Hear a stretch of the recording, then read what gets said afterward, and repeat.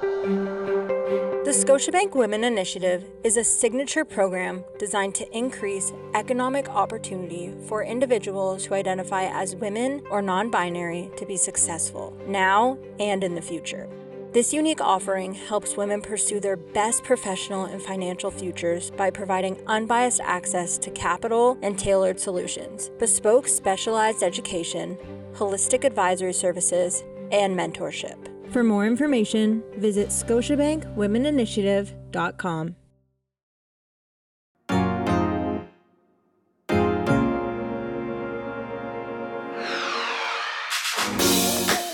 Welcome to the Startup Women Podcast, a show where we connect you, Canada's powerful cohort of women identifying founders, to real stories and case studies of women building businesses, supported by true, tactical advice from thought leaders and industry experts.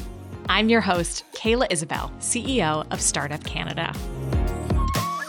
Each month, I'll be sharing the mic with one founder and one expert. Together, we will dive into real stories and scenarios and uncover actionable advice for women entrepreneurs across Canada. From funding and hiring to sales and scaling strategies, on this show, we cover the most important topics so you can deconstruct the challenges of starting and running a business with knowledge that goes beyond the surface level. Let's get started. Welcome back to the Startup Women Podcast and to our final Startup Women episode of 2023. Before we begin, I'd like to share an exciting announcement with all of you. Our partners at BDC are excited to announce their Thrive Lab for Women. The Thrive Lab will provide $100 million in equity and equity-like investments to women-led businesses that are impact-driven. The Thrive Lab is now investing, and you can apply now at bdc.ca. A Google search for support for women entrepreneurs can populate a ton of results. Could there be that there's too much support for women entrepreneurs? Some may think so. Others may say that there simply is not enough. But what if the challenge isn't what is available, but what is valuable? In today's episode, we speak with Conor Phillips in Saskatchewan and Natasha Peter in the Yukon. Both of these women are members of our SWAN program, the Startup Women Advocacy Network. It's important to speak with women across the country to really understand as many entrepreneurship experiences as we can. And of course, we do this throughout the year on this show, but it was a pleasure to learn more about Conor and Natasha's specific journeys in corners of Canada we often don't hear from. In this episode, we talk about organizations and relationships that have truly supported them, and also hear about the challenges that they face in Saskatchewan, the Yukon, and all across Canada. Welcome to the Startup Women Podcast. On the show today, we are so excited to have Conor and Natasha join us for this episode. Conor Phillips is an innovator, creative problem solver, and passionate communicator based in Saskatchewan. All of these skills allow her to operate Pathfinder 365, a digital tourism community marketplace built on interactive maps. Pathfinder 365 gives small and medium-sized businesses the opportunity to promote and market everything they want the world to know about them, and makes it easier for travelers, adventurers, and activity seekers to discover them. Natasha Peter also joins us. Natasha is from Ross River in the Yukon. Natasha is a member of the Wolf Clan and Casca First Nations. Natasha is the mind and hands behind Casca Dena Designs, where she creates pieces that are traditional, modern, and luxurious, including everything from clothing to jewelry. After navigating a very dark time in her life, Natasha turned to creating and realizing her skills were a source of healing and gave her purpose and direction. Casca Dena Designs is a way to honor Natasha's elders who taught her how to sew, and she plans to pass these skills on to her own daughter. Welcome to the show, Conor and Natasha. Thank you for having me. Yes, thank you, Kayla. It's awesome to be here. Guys, we are so excited to be featuring our incredible SWAN members on today's episode. And we're going to be doing a great overview of where women's entrepreneurship is in 2023, the support that you've accessed, resources you'd recommend, and really get a glimpse into both of your stories, because you both have incredible stories that we've been telling as a part of the SWAN network. So, Conor, I want to kick things off with you. Can you tell us about your business, why you started it, its size, its scale today? Bring us on the whole journey. The whole journey, that began probably about 3 years ago at least, actually. It's funny, I think it began around a campfire. We were at a backcountry horseback riding excursion in northern Saskatchewan, and I was talking to a couple people from Luxembourg about finding things to do in Canada.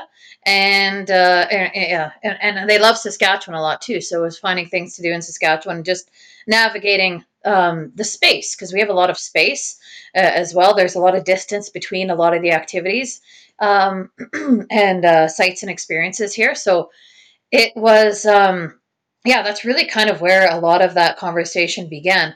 And I also worked for a large resort here in Saskatchewan for total of about 6 years, crossing the through with a pause in the middle of the beginning of the sorry at the very beginning of the pandemic, and then for about 6 months, and then new ownership came into play, and then I worked with them for another year.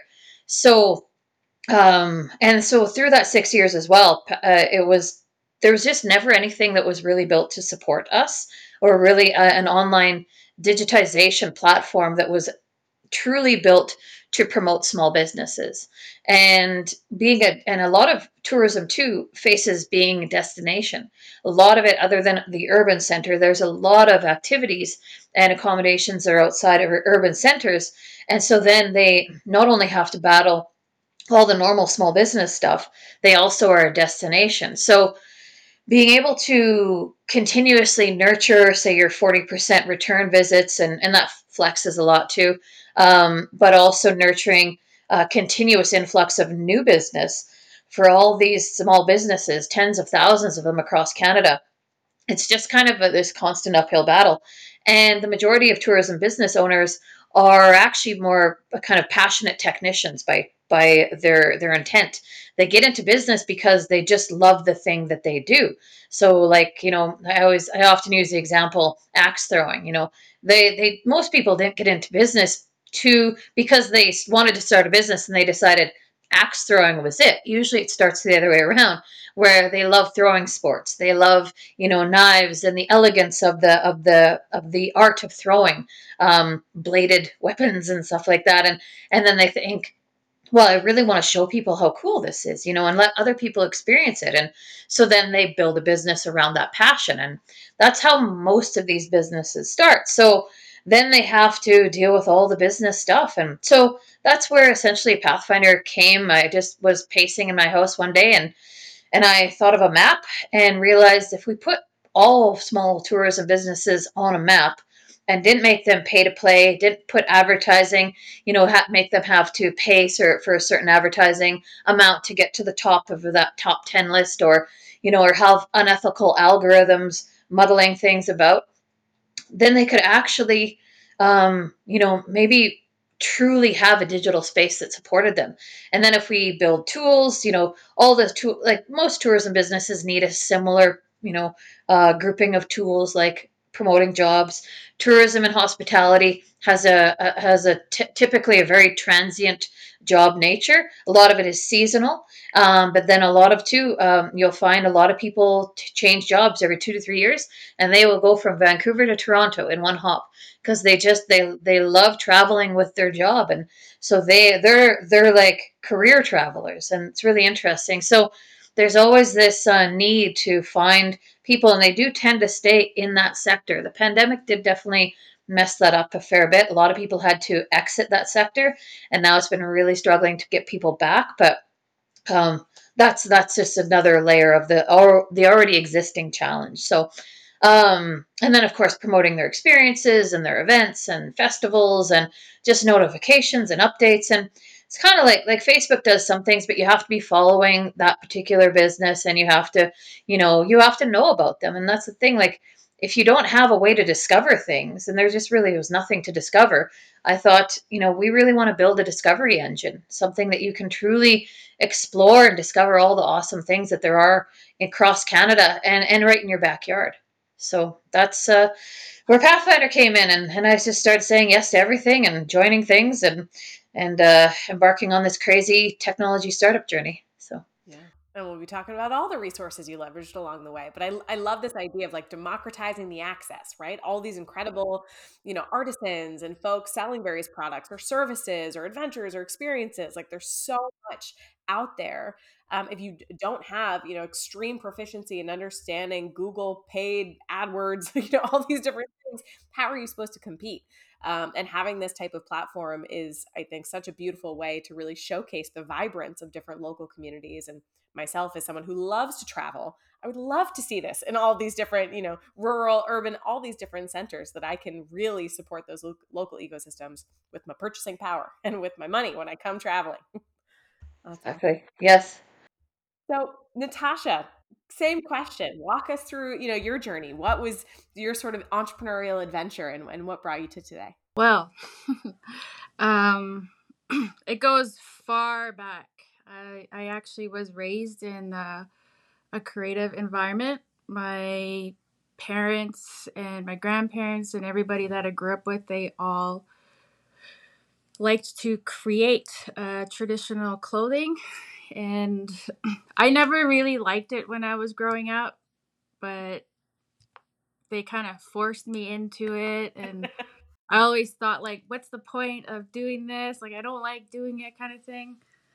But then, I don't know, it just grew on me because I was doing it for so long. And I remember my mom and dad, they would hold like workshops when I was little, and they would bring me to their workshops, and I'd always associate with other people. And I guess just throughout the years, it kind of just stuck with me. And then at the age of 11, I guess, I had hit a really dark spot in my life. And then I had wasted like 15 years of my life from addictions. And I felt like there was no way out for me at the time. And it was like a really bad struggle for me. And I don't know, I just remembered my grandparents always saying that traditional ways are healing. And no matter how far you go away from home, you always have it in heart. So I remembered that. And 15 years later, after my addictions, I had picked up my traditional skills that I was taught at a young age. And as I was sewing and creating, I kind of just started doing it as like a hobby because I went back to school, went back to the college here in Whitehorse to upgrade and become a nurse because I wanted to start like going back into schooling and all of that stuff. And anyways, the schooling didn't last as long as I thought because, um, I'm a working woman. I always loved working, and I ended up pushing school away and I continued working. And for some reason, I just stuck to uh, creating. And then 2 years later, after I was creating, I started noticing that it was healing me. Like I wasn't doing my addictions from what I was doing prior to that. And I really liked the feeling, and I was challenging myself. And the next thing you know it, I was starting to like sell around Canada, people from like BC, Alberta. And it was all from Facebook. I've never paid like a dime on advertising. And it was just like going word to word, and I was just traveling all over, and I was getting all of these random custom orders. I'm like, oh my God, this is crazy. And I just started small, like working from like small earrings to like moccasins and mucklucks, and that I always challenged myself. And the more that I kept doing it, it just kept healing me more and more. And I noticed that it felt really good. And I took another step into going to a professional therapist. And that was about 3 years ago. Um, And I noticed after I got that help, it had opened up my brain somehow from like healing. Like healing is such a beautiful thing. It's amazing what healing can do. And after I started healing, I noticing that my work was starting to like improve better. My mind was like just going like very creative directions, and my work was looking way better, and I was challenging myself. And it seemed like everything that I was doing, it always turned out the way I wanted it or better.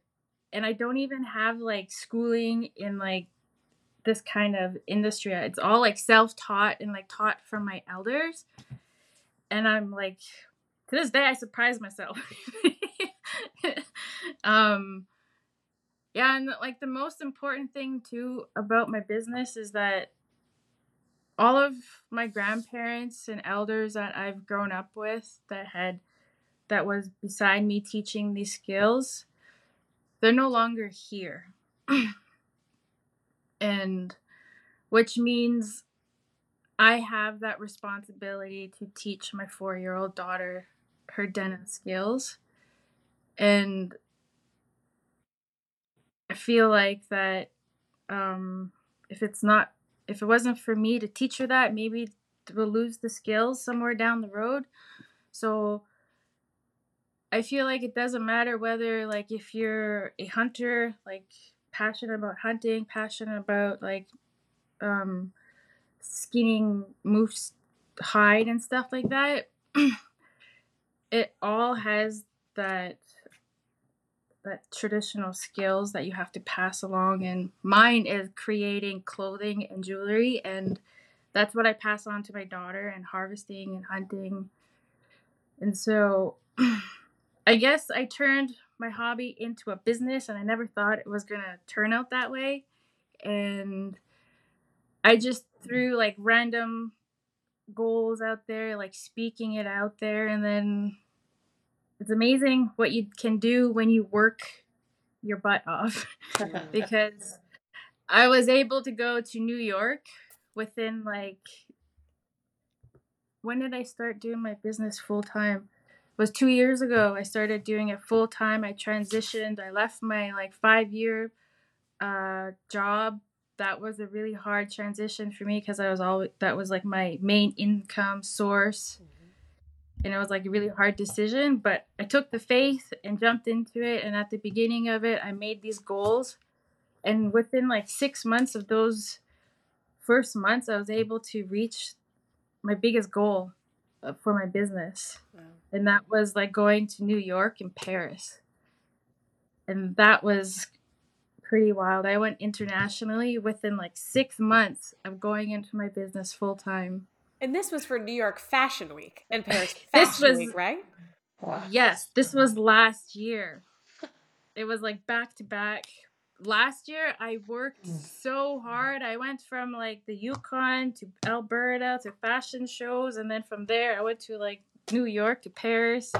It just happened like so fast. And by the end of the year, because how busy I was and how focused I was, I hit kind of like a, what do you call it, burnout at the end.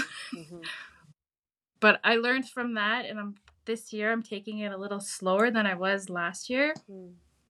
It's a learning process for sure. Like, I've been learning a lot and learning what I can and what I shouldn't and how to say no and stuff. And everything that I do is kind of like mainly all self-taught and like observing other people and their business and like asking questions. And yeah, it's just been a big whirlwind of like so much successful stories, and I'm pretty proud of that. Mm-hmm. That's great, Natasha. And you've covered so many elements of, I think, what we're going to really anchor today's conversation in. And while entrepreneurship can be very healing and bringing things into this world that are deeply important and, that reflect our families and our ancestry and, all of these beautiful things, the mental health of an entrepreneur is constantly very challenging. And I'm really glad that you brought that up as well, that, often it looks like all of these entrepreneurs have it so together and, things are beautiful and they see you at Paris Fashion Week and New York and, all these different elements, but it's incredibly demanding taking on new ventures, scaling businesses, supporting, these incredible companies. You have to wear like so many different hats as an entrepreneur, and it can be draining. But then after, it's very rewarding and it opens a lot of other opportunities, I find. So let's talk about those opportunities. Let's jump into some of these sort of practical elements of sort of unpacking this a little bit further. So we've kind of gone through the through lines. Now our audience knows a little bit about Conor. You know a little bit about Natasha and where you both have come from. And I really want to reflect on the idea of support. On the Startup Women podcast, we're constantly talking about different resources and mentors and practical click here and find this type of template type of recommendations. But when we look at the idea of support, if we almost like pull it back a couple of layers, when it comes to women identifying founders in the entrepreneurship space in Canada, to both of you, what does it really mean? What does it feel like to feel supported as an entrepreneur in Canada? Conor, I would love your thoughts, and I'll pass it over to Natasha. I think to feel supported, you feel understood from a place of kind of where when people come, I don't know, it's because the tech startup journey is so ridiculous. Um, when people truly understand what you're going through, that it means everything because they've gone through it. You can people that have started a business like a brick and mortar business or another type as well, or a creator business as well. There are similar challenges for sure, and you definitely feel that support by acknowledging that understanding of what we're each going through. And I've talked to people and they've said the same thing. They said nobody knows what we're going through. And I can talk to my mom and my dad and my brothers, and my older brother, he knows a little bit more because he did build a business before, so he knows a little bit. But it also can sometimes be even confuse things a little more too when someone has built a business but they haven't built a tech business, because then they think it's like that. And the journey, it's just if you're able to bootstrap something, and if you're the needs of your business are very different than a tech startup, it can convolute like how much more difficult a tech startup really is, and how much more support you need, how much more connection you need, how much more time it takes, and how stressful it is. Like it's just you kind of feel like you have burnout just lingering ahead of you, just a few steps for a long time. And you feel like you can kind of keep pushing it away, and maybe you go for a walk, or maybe you go for like just do that every day and stuff, or you do like therapeutic things and you kind of can keep it at bay. But you see it ahead of you, though. You know it's always there, and you know how close it is. And then if you do make a few wrong steps and stuff, you're gonna actually trip into it. So it's kind of, that's how I feel. That I get like, for a while there's always that beautiful honeymoon at the beginning. I've seen so many people start these tech startups, and they're just so excited, and it's great. And I never burst that bubble, because the only way to build a tech startup is to be naive about what's coming. If you knew what's coming, most people, I think, wouldn't do it. I think we need to have a little bit of just kind of purely live on hope, and that's what you do building a tech startup throughout. You have nothing but uncertainty ahead of you, but every day you get up with hope and a belief that you can get through it. And as soon as either one of those things stops, then the business will stop. So it's all about you. And then the more people you add to your team, now the more responsibility you have, because their fate of their careers, or, their livelihoods to some extent, are now in your hands as well. And they can be, that can be a bit of pressure as well, but it also can be hugely beneficial because they get inspired by the whole thing. If you've put the right team together, you should never have to motivate anybody. If you have to find yourself having to motivate people, they're not the right team for a startup, because a startup has to be fueled by everyone's passion. Everybody has to be their own little generator of passion for it, and belief and hope and all that. And you just, as a leader, you want to make sure you don't demotivate people. So, Mm. and that's something I've learned as well. As well, that's my burden that I have to bear, is just not letting them know how stressed I am or how the worries I have. That's not their problem, right? Their problem is to do their job and to be passionate and to do their best at what they are doing. My problem is to bear the burden of the business and to be the leader, and to kind of take that, don't put that onto their plate. And I've seen some people do that, where they almost want to, because they're suffering, they want everyone around them to suffer as well, and it just doesn't, it's just not helpful, and it doesn't work that way. And but that's where my community comes into play, because then my friends who are tech startups as well, or are leader, owners and founders and owners of these startups, though those are the ones I can lean on. I can't really lean on my family much. I can't lean on my, I call them normal friends much. They don't really get it. They're mostly employees. They mostly have a really, it's almost fascinating to watch, like, that life that I used to be a part of. Like, it's such a different world. Wow, you just go in and at a time, and then you like stop at a time, and you don't take any of it home with you, and then you just have a normal evening, and like you go do things. Wow, like, what a neat idea. I don't remember that anymore, but my tech community though, here with a lot of which Startup TNT has brought together, they've really been a collator of a lot of different groups. They've brought them all together into a really cool community of passionate entrepreneurs, that we can all gripe to each other about things and be passionate to one another, about things, and learn from each other, and take, the wisdom of maybe people that are a bit further along, and learn from their mistakes, learn from their strokes of genius, and just try to be supportive to one another and be a community. And that's what I'm always looking to do as well. Is like, I don't want to be just a taker, where I just want, people to listen to me, and I want to take from the community. I really want to try and give to the community as well, as much as possible, and that's what we all need, I think, too. Yeah. Nice.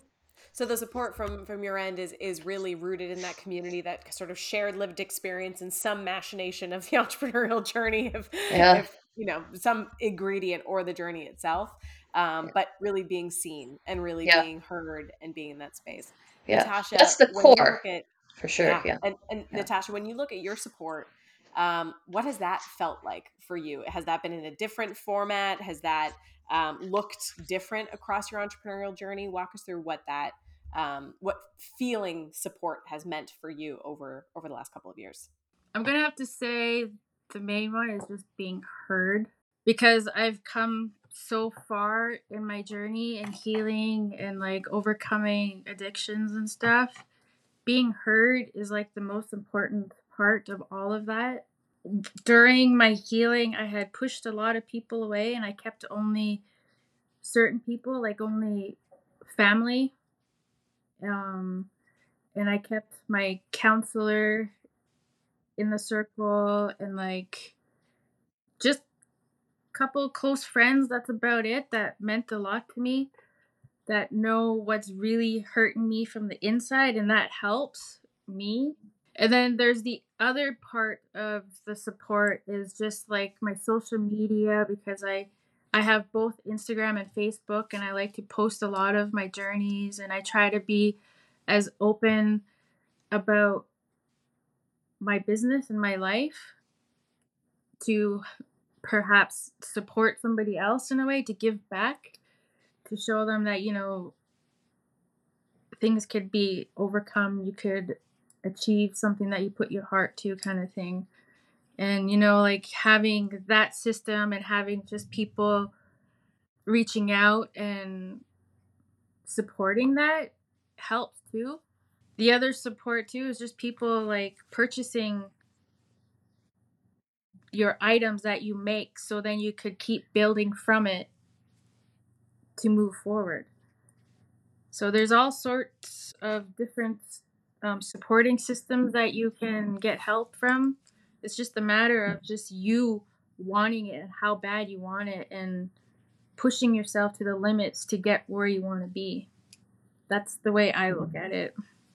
I love that, Natasha. And I think we're often in this conversation, especially when it comes to women identifying founders, talking about the lack of support, and we focus on the empty basin, and struggling with either not having the financing or the mentors or the access or the capital, all these different elements.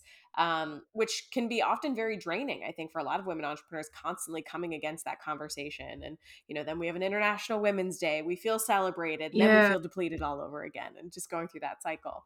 And what I love that both of you have just demonstrated is support can come from so many different spaces, and not to also think of support being one thing. Like, we need to fill these cups from so many different, folks and family members and connectors and all these different people that live and breathe in our own personal ecosystems. They can offer support in different The ways. thing that I learned recently too is that you have to be your own biggest supporter too. You have to um, find a way to have that fire under your butt to keep burning, and you have to like feed yourself with positive affirmations or something to keep you moving forward. So you can't really always depend on other people to give you that support. You got to support yourself too. And when you are looking externally, I'd love to get both of your experiences. Where did you find that support? If you were looking, Connor, you mentioned Startup TNT, or maybe some of these formal groups that you've connected to. Where did you go? How did you find these networks? Are they organic? Are they built? Are they regional? And what has sort of come from tapping into those established communities or established supports? And that's actually another big challenge too, is identifying what support is valuable and what's worth your time, Mm. there's almost too much external support out there. There's a lot of stuff trying to chip away at our time. And I think and one thing that does a little bit kind of frustrate me about the government support is it doesn't come in the form of dollars. It comes in the form of these educational groups, and networking. And they talk about, what inspirational stories would you like to hear? And I'm like, I'd rather have a check actually than hear an inspirational story. So there's kind of too much fluffy support. And so then you've got to really dig in and find the tangible support money, and find the groups that will listen and understand what you're going through, and want to be a part of the journey with you. And that's what I really love, is when groups like truly understand what you're doing, and they get in it with you a bit, to the point where they understand what you're building and why, and who your customers are, and they can give you support that way. That's authentic. Like, that's like, I love that kind of support. um I'd say, like, starting at the ground level was Women Entrepreneurs of Saskatchewan, here in Saskatoon, and they're based out of Regina as well. They've been a part of my journey for almost a decade, just in other ways, and just a really great group as well. I like groups, like, I like women focused support groups sometimes, but I also really like general ones too, because I think it's important for women to see how men are supported. And if we get too little too Mm. closed into seeing how women are supported, I think we get kind of um, not disillusioned, but we don't get to see. I think we forget what questions really need to be asked, because when you see the things that are like, when I'm asked in a thing that is guided towards women, what kind of inspirational stories would you like to hear? I guarantee that's not in a survey that men are reading. They're not asking. I can't imagine men being asked, what inspirational stories would you like to hear? They don't care. And when I attend, like, podcasts, or not podcasts, like webinars that are like, tend to be that is specifically focused on women, and it's about, like, end up talking a lot about manifesting, how to manifest money and stuff. I'm like, would men be in a group on a webinar talking about manifesting money? I doubt it. So I think it's just important to always kind of reflect on that. Like, why are we asking ourselves weird questions that wouldn't ask men? And when men ask you, how can I support women? Well, you can support them the same way you would support men, is really the answer. And you would, by writing them a check, and by getting invested in their business, and not immediately seeing all the barriers they have in front of them, but see the potential ahead of them, and believe that they can overcome the barriers. It's believing in them, believing in their abilities. That's how you can support women. Exactly the same way men support men, and women support men. So yeah, so some support groups that have been great. Again, WESC, you guys have been actually fantastic too. I don't know how I came into this Startup Canada world at the very beginning. I feel like I saw a website maybe, or TNT maybe shared a link, and I was curious. I just click on everything. So I clicked, and then I, started following. And then you guys invited me to be a part of Swan, and there we are. So a lot of support too is not assuming anything. If you aren't open to support, if you're not open to things, you have to say yes. Like you're not going to find out. So if you assume it's going to be this way, and so I try to just say yes to as many things as I can, which takes time. But I only dip my toes in so far to get, I don't put my whole self into everything, because that's ridiculous. But I do try to give everybody a, they can give me a pilot program kind of thing, or give me the Coles notes of what you're doing, and then we can go from there. And I think NRC IRAP has been, I couldn't be where I am without them, and without Daryl Lashinsky. Like my ITA, he I've known him for a number of years, and I had actually worked with him on a different project as well. It didn't get any funding from it, but Daryl, he just believes in me. Like he just, I don't want to say I don't know why, because I think I do have merit, but We know yeah, why. but he's just such a, he listens, and he believes in me, and he puts his hand up for me when it comes to, when I ask for money. He gets in a room, and he puts his hand up for me to get dollars over to me. And without that, I mean, if you don't have that kind of support with your, government connected groups and stuff, like NRCI rep has been absolutely instrumental.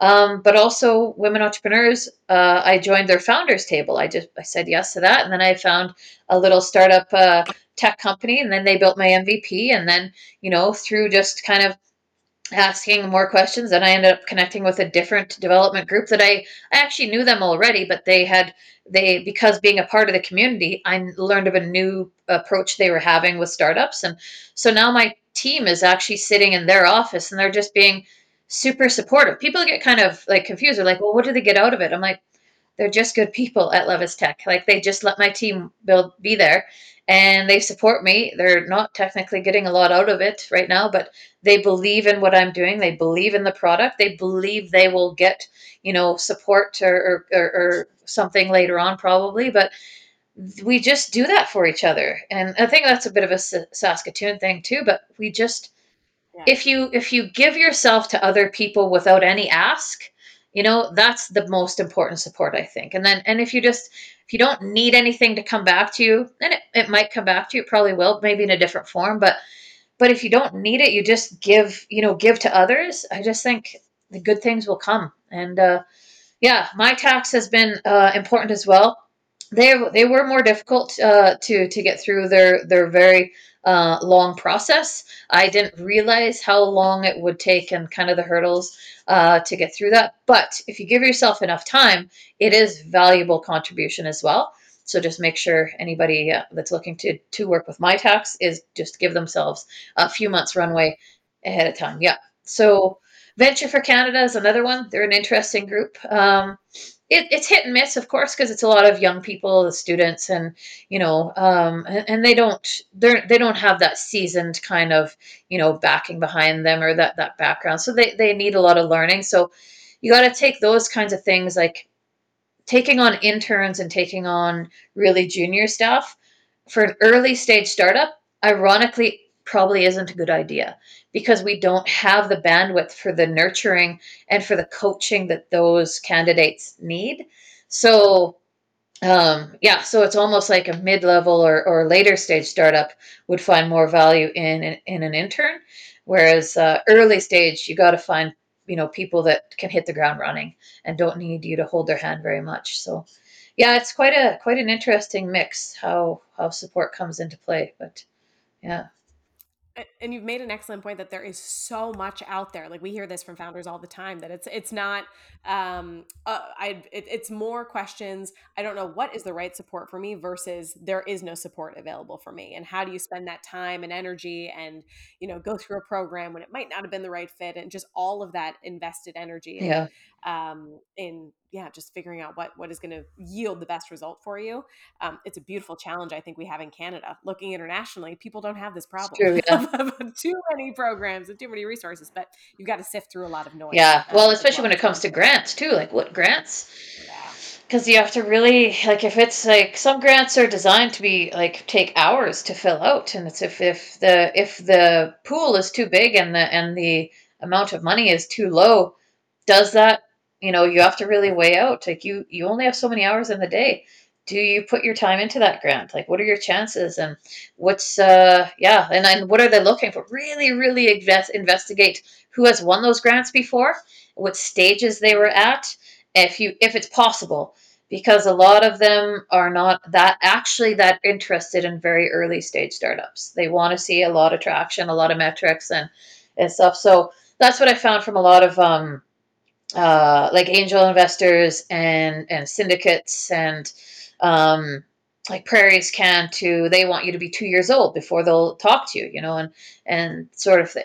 But yeah, a lot of them just want you to be fairly far along. So you have to be, if you'd go on this journey, you have to be prepared to hustle and grind and bootstrap, and get those family and friend dollars in to keep you getting into that space where now you can be like, people will pay attention to you. So it can take time for, and every business is different too, how long that takes. Totally. Yeah. Totally. Natasha, where have you found support, resources, mentors, connectors? How have you built this community around you that's helped you really grow this business and put it on the map? To find support, you have to be open to whatever. Running a business, you have to be open to whatever is thrown at you, any ideas and whatever like that. Like, for me, I'm like a very introverted person, but once I started my business and started doing these fashion shows, I pushed myself to like go out of my comfort zone, to open up to other people and tell them about why I started my business, my dreams and goals. And because I've told them that, they gave me ideas, like find sources, other places, kind of thing. So it's kind of like just coming out of your comfort zone and pushing yourself, putting yourself out there, and then you'll find somebody that would help you as a support system.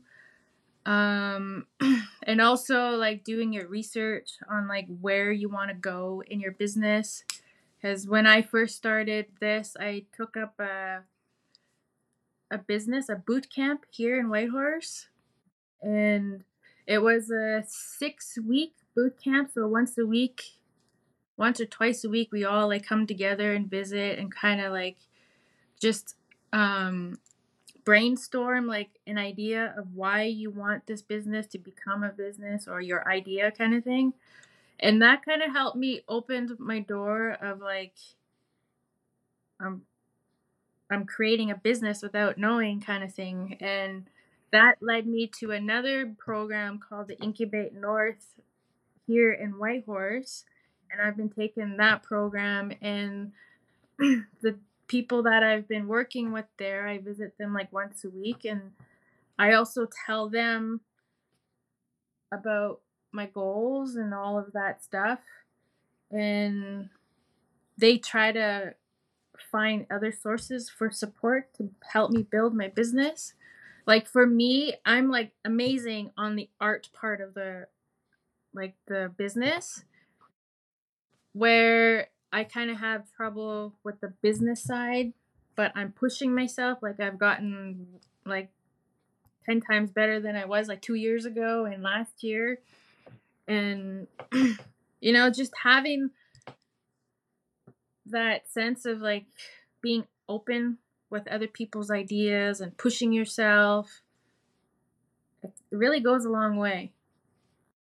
And like I mentioned too before, like just talking to posting a random post on my social media about like my struggles that I've overcome, that's another way of support too. Like some people reach out to me and suggest things and stuff like that. Like there's many ways that you could get it and find it. You just got to be open to it. And when we look at the supports that might need to change or that we do need more of, or the overall ecosystem for entrepreneurs that are navigating the beginning of their business, Connor, you flagged, a really important challenge I think we hear a lot is that, there's not a lot for early stage. You have to be in business for at least a year or 2 years or demonstrate the traction or, those different elements. When you think about women entrepreneurs in particular, are there, recommendations or things that you would sort of highlight, or if you could wave a magic wand and change, are there areas that you think we need to be better supported in when we think about access, when we think about, how to build these really fantastic businesses and what would ultimately make a more equitable experience for women identifying founders? What would be that magic wand change that you would want, Connor? And then Natasha, I'll pass it to you. So many things. Maybe more than two, Yeah. three. Well, so I mentioned that the educational aspect is education is important, but I think there needs to be more structure with how educational programs are created. They need to be built Mm, in a growth structure so that they intake you like kind of like high school or like the school system, but obviously way better. But like and a more way faster. But you don't put someone in like that's in kindergarten or sorry, that someone in grade 11, you don't teach them a curriculum that a grade 1 is teaching, but most of these programs for women are foundational stuff. They're marketing 101, they're how to build a business plan, they're bookkeeping 101, what is financing, debt versus equity. Many Anybody I know, we're so well past that. We don't need the 101s of everything. What we need is something that we could like jump in at the place we feel is this the was where we're at, and then get growth from mm, there. But nothing, everything is always structured as here you have like grade 1, and then there's no other grades after it. Now you're on your own. I would like to see something like more accelerators that are structured, and they don't have to be entirely for women, but they need to have an equal opportunity for women to be engaged with them. They need to be designed so that women are it's all unconscious biases is a lot of it too, though, right? Is I don't know how you fix that, and how you make people conscious of their biases and try to overcome them. But we need more programs that are, instead of having 50 programs that all do one-on-one things, how about we have like 3 that do truly accelerate and grow us in a growth model, and then launch us, and actually while we're through that too, we get paired with mentors that match exactly who we are as people, and match what we're doing, and match what the type of business we're building, because they've built something like that before. A mentor process as you're growing through. We don't need a mentor necessarily right at the beginning, and maybe would change, but it needs to be more built like long-standing accelerators that maybe even are 2 years long. Like there's no programs like that are 2 years long. They're all about 6 weeks. They're boot camps, and I mean you can digest a lot, but a lot of times though, when you go into one of those accelerators though, you're 20 different companies all at different stages, and yet it's all taught at the exact same curriculum, so everybody gets something very different out of it. But if we have something built more of like an educational program, where I'm not going to start at grade 1, like I'll start at maybe it goes through kind of like grade 11 or whatever, and then I can get that extra bit. But also too, just more checks, more money directly written for women. Like what are we getting, like 2% of funding typically? So how about we just literally change that conversation, and give more money to women? And like, so here in Saskatchewan there's this thing called the Clarence Campo Development Fund. It has such a cool structure. It's $100,000. It's only for Métis people though, so it's designed to actually change, and give a very different um, uh, structure, just a really nice benefit for people, Métis people, to really change the landscape of the funding that they typically have access to. Like it's just dramatic change. It's not there's an educational component to it too, but it's also just a straight up loan. It's $100,000, no interest, 10-year repayment. Exactly. Like it's designed to be beneficial. It's entirely designed for to give people, not something that is 10% interest and a 2-year repayment, like the some things, and only $15,000. Not to throw Delia under the bus, but like that kind of thing. Like, it's just, well, why do you package it like exactly like a loan? And to be $15,000 isn't anywhere near enough. And there's interest in a 2-year repayment. Like, come on, how about we actually position these funding to you know push us into to truly be beneficial, like kind of not over the top, but over the top, where we actually shift the scale, and that's what I'd really like to see, and I'd like to see more funding, direct funding to women. I'd like to see a lot of them not be have questions, like not be so stringent too in their streams. They all that Because then a lot of things are decided without women's involvement as well. They're decided, the government will go and say, well, but they have to fit into one of these 5 streams. Why? Why does it have to fit in one of these 5 streams, which many women's businesses won't fit into? Or why do we have to spend 40 hours filling out an application? Why do we have, like, just why are there so many freaking barriers? Like, anytime there's money, it's just like, but we're going to put 30 barriers in front of you to getting it. Good luck. Okay, so yeah, that's kind of the gist of what I'd like to see changed.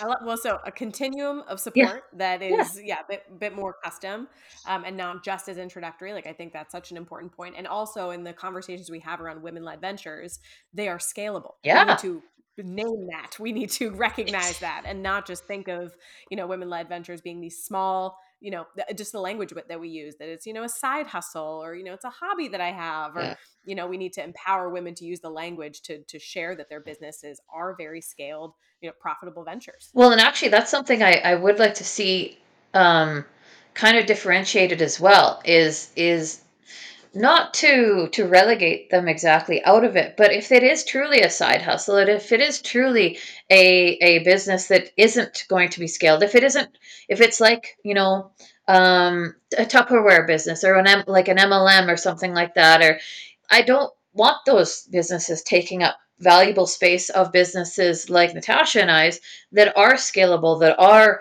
I will call, real businesses, that aren't kind of like home based in that sense. I do work from home, but like I think too, sometimes the waters get muddied with businesses that aren't actually real businesses, and I think they take up the too much of the space, and we do need to actually kind of be more strategic in what we're putting our time and money into. Yeah, but Yeah, kind of comparing apples and yeah, apples exactly. from a business standpoint. Yeah. Yeah, no, with the MLMs in particular, that's, yeah, a bit of a different beast, It is, and yes. not for No. everyone.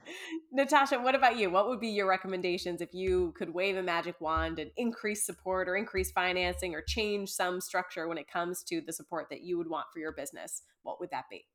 So from personal experience, I would say do research before you start your business, because it's a very competitive.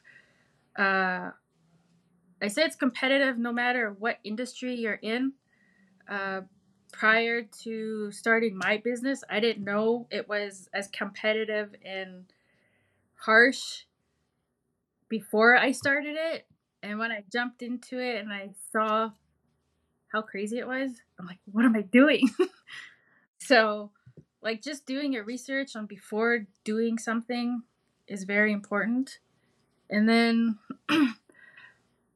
mental health, like more More mental mental health health resources. resources, Mhm. because, like I said, last year I hit burnout, and there was like a few people that had told me to slow down, you're gonna burn out. I'm like, no, I'm not going to. I'm like, I got this, blah, blah, blah. But you really do hit burnout.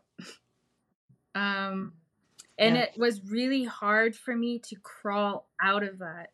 Like, I hit it really hard, and it's no joke when you're in that stage. Um, but when you're running your own business, like, you're always alone doing stuff. You're always thinking, and there's not that very much mental health sources out there to like have that awareness, you know what I mean?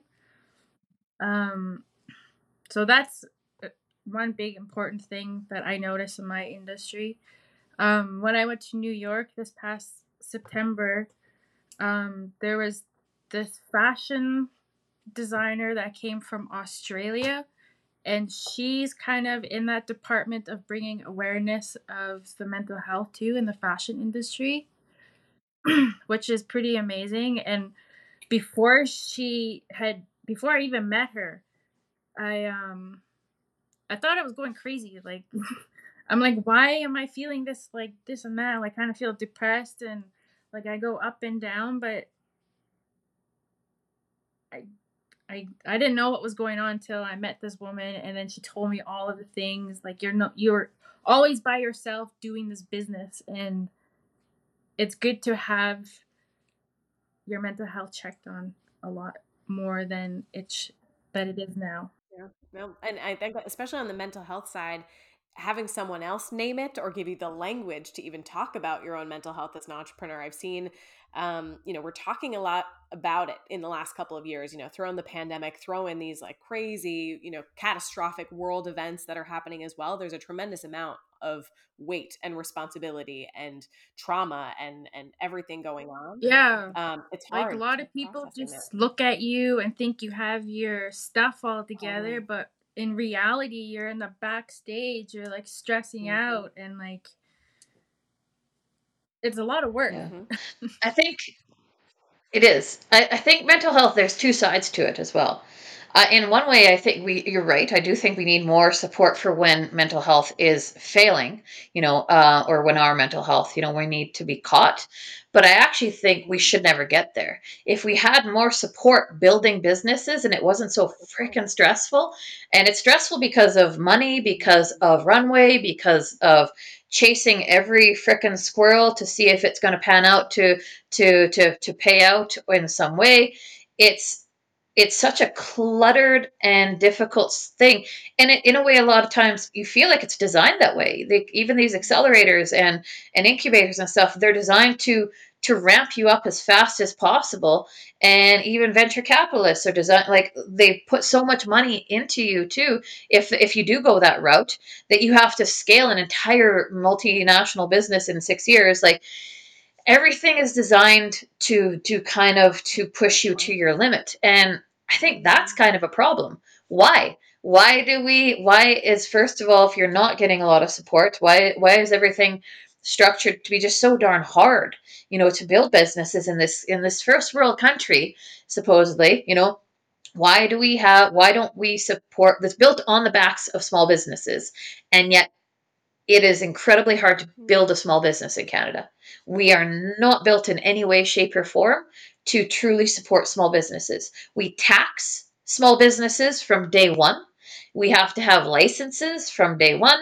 We have to do our own books, our own accounting. We have to incorporate, if we incorporate federally, we have to have taxes. We have to put like Manitoba, BC, was it BC and Saskatchewan all have to have. We have to register in each of those provinces for their taxes. That's just silly, Like why don't we just pay taxes for it? Why isn't everybody HST? I don't know. It's just, but there's just so many other things too, and like we each have to be our own marketer. Nothing is subsidized. We don't have.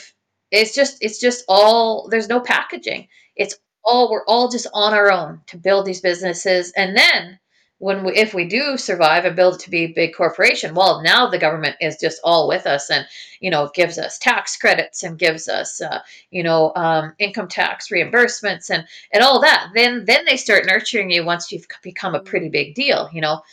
But we don't have any support to actually nurture little businesses from out of the nest, and it baffles me. So I think if we just supported our small businesses in Canada a lot better, we wouldn't have such a mental health catastrophe that we see That's so a often. really unique perspective, Connor. I never actually thought about it that way, but it is one of those things that if we understand business and small business in particular being this essential ingredient to our economies, to our countries, to the communities that we live and breathe in, why aren't we resourcing them appropriately? And we see this consequence. You're totally right. The proof is in the pudding. Like, we see this massive shift in mental health. We see Yeah. people struggling so much. Throw in inflation, throw in, all these other elements that are constantly getting worse, and it feels like that burden is just feeling heavier and heavier. How do we expect a different outcome Yeah. if that foundation doesn't change? It's such a challenging, and where Exactly. does that advocacy start and end? I think we hear this with Swan, and we want to get these perspectives across the country from incredible women entrepreneurs building these fabulous businesses. But sometimes it does feel incredibly defeating to be coming up against these massive systemic, huge structural changes that ultimately we know are not supporting us where they need to. And where do you start? Like, it does feel Herculean to even take that first step. Natasha, what's your sense of things in the Yukon? We had the pleasure of, actually physically being up in Whitehorse and seeing, incredible businesses like yours in action, and getting to know the ecosystem a little bit better when we were on tour in April. And I was actually very pleasantly surprised with the support that I saw when coming up there. But I can totally appreciate this frustration. We saw so many unbelievable founders, but if I was not physically in Whitehorse that week or doing research or trying to find these stories, where would be my entry point to even knowing what your products and services are? There was sort of this divide that I felt was so unfortunate, and that we were so excited about spreading nationally, of telling all these great stories and using our podium at Startup Canada to showcase that. What's your perspective on the community in the Yukon? Do you think that there's a lot of movement, there's growth, there's positivity, or do you still think there's really a chronic lack of both representation and support? Well, being so far north, we're very limited with a lot of educational purposes. Well, I wouldn't say a lot, but for my industry as a fashion designer, there's only one school in the Yukon. I think it's in Dawson. I I think I'm thinking of. But I would like to see more of the fashion industry here in the Yukon. I'd like to see more like modeling for like First Nations and more stuff like that, where if I were wanting to get the schooling that I'm looking at, I would have to move to Vancouver for a couple of years to get that education and be away from home, and perhaps take my daughter with me and have her away from family too. And that's like a big struggle. Um, and just that's like the biggest one. It's just the lack of having those kinds of things here, being so far north. Yeah, it feels like every region has its own sort of, there's too much of this in this one region, but not enough in this region, and it's almost like you just need to start from a blank slate and just sort of approach this whole ecosystem from the ground up. Because yeah, there's less education up north, but there's a tremendous amount in Ottawa, or wherever else, in Halifax or in other spaces. That distribution of opportunity does not feel equal in Canada. No, And no, it definitely isn't. I definitely feel like Saskatchewan, the prairies, we get ignored a lot. I mean, that's why Alberta's doing the whole Wexit thing, which is stupid. But still, it's just. But I kind of understand their sentiment in some ways, because it's like, stop ignoring us. Like, stop. Like, yeah, we don't have the population weight that Montreal or like Quebec and Ontario have, and it just feels like, again, it's a political thing, right? It's all, where does the weight of that's where we need proportional caring and proportional voting, proportional everything. If we don't support our entire country, then I don't know, it's just really unfair, and it's really kind of ridiculous. Like, you have politicians that just have no idea what Saskatchewan has to offer, and it holds. If you think about it too, there was a book I was reading, and they mentioned too that when you help, you know, um, when impoverished people are less impoverished, it actually benefits everybody, you know. And if that's the thing, like if Saskatchewan was less ignored, like was more supported, and we had businesses more supported, and Manitoba too, and territories, if we approached Canada as a proportional whole, in a lot more fair, economical, and understanding and caring kind of way, all of Canada would benefit. But when we, segment out, well, this is where all the voters are, therefore we're only going to care about these two regions, and everybody else can just figure it out for themselves. All of Canada ends up suffering. The voters, the votes, the politicians do fine because they get their votes, but all of Canada doesn't do fine with that. And so everybody else suffers except for the one political party that wins. And that's I find one of the most frustrating things about how things have gone lately is we're just not designed well to for growth and for to this could be such an amazing country, and yet we kind of shoot ourselves in both feet with a lot of things and how we do It's things. one of those things that like entrepreneurship to me is like a nonpartisan issue. Like it's like business and then small business, big business, tech, Yeah, every type of industry. Like the more we support our founders, the more we support our people. Like it really yeah, does come down to that. And it's good for the economy. It's good for the growth of, our yeah, countries, our role in the global economy. yeah. It feels to me, I mean, that's why I live and I breathe mean, entrepreneurship though, right? yeah. That's why we do But all. if we saw that, if a politician actually did that and then they saw the growth of their economy in their term, then it would be beneficial to them too, because they could show, look at how much my party grew. Then they'd get the votes. They wouldn't necessarily, yeah. It's short sighted, and that again is a political thing. They see everything in 4-year terms, and they start tearing down what everybody else did in the first year, doing their own thing for 2 years, and then the third year is all about vying for the next term.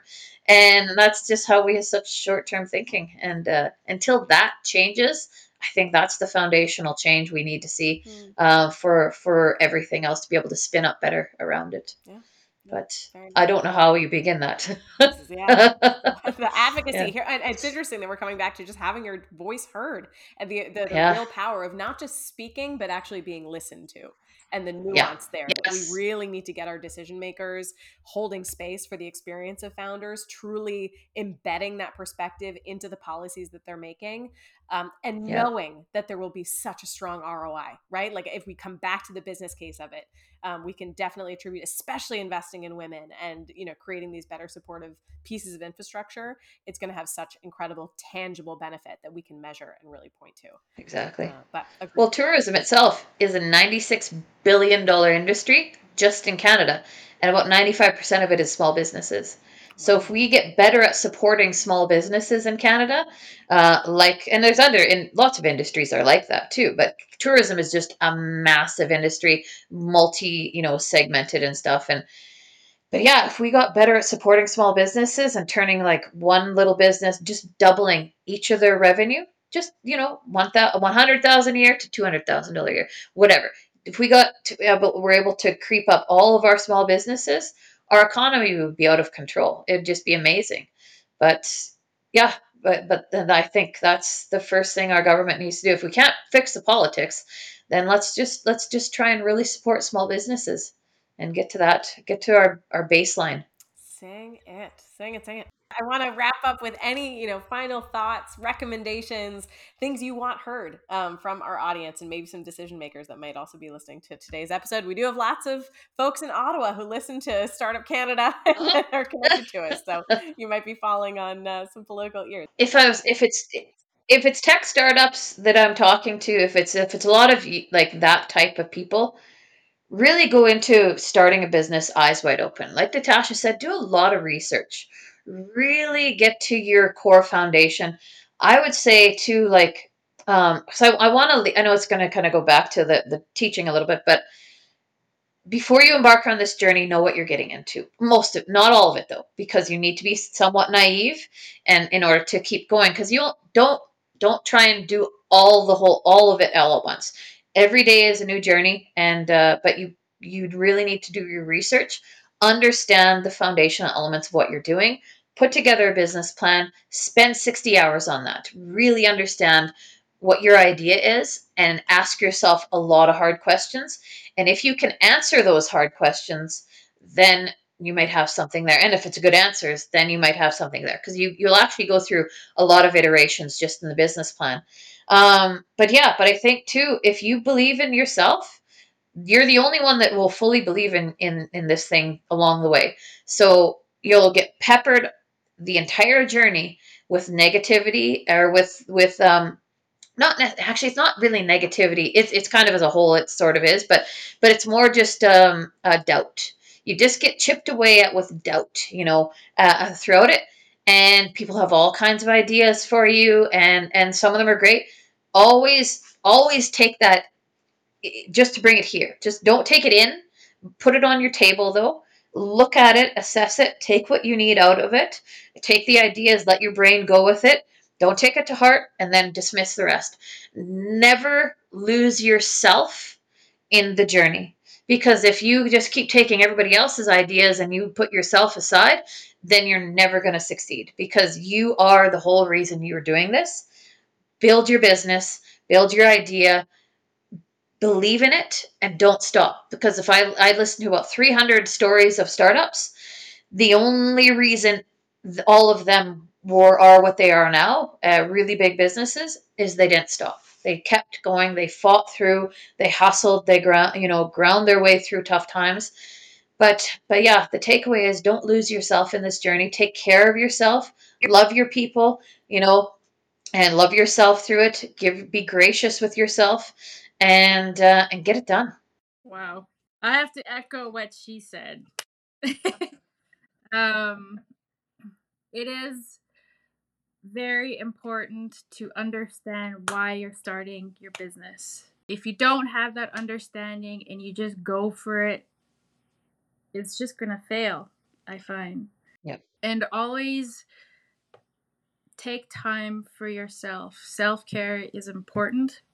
That way you can push back from your business and reflect on how far you've come and where you want to go. And being open with everyone around you and people that you meet, be open with them, be open-minded, open-hearted, soak in whatever you can get, because you're learning every day. The day that you wake up to the day you go to bed, you're always learning something. You just, like what Conor said, you take what you need from that plate and you absorb it. What can you use that to help you build your business?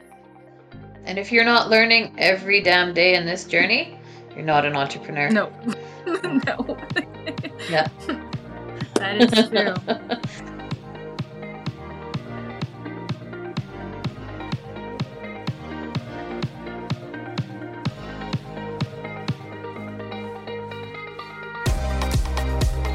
Thank you so much for joining us on the Startup Women podcast, where we are committed to telling the stories of women entrepreneurs and uncovering actionable advice that goes beyond the surface level.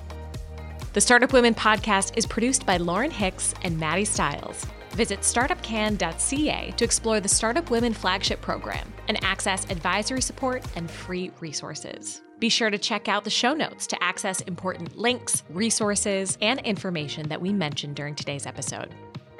Thank you for listening, and we look forward to another episode next month.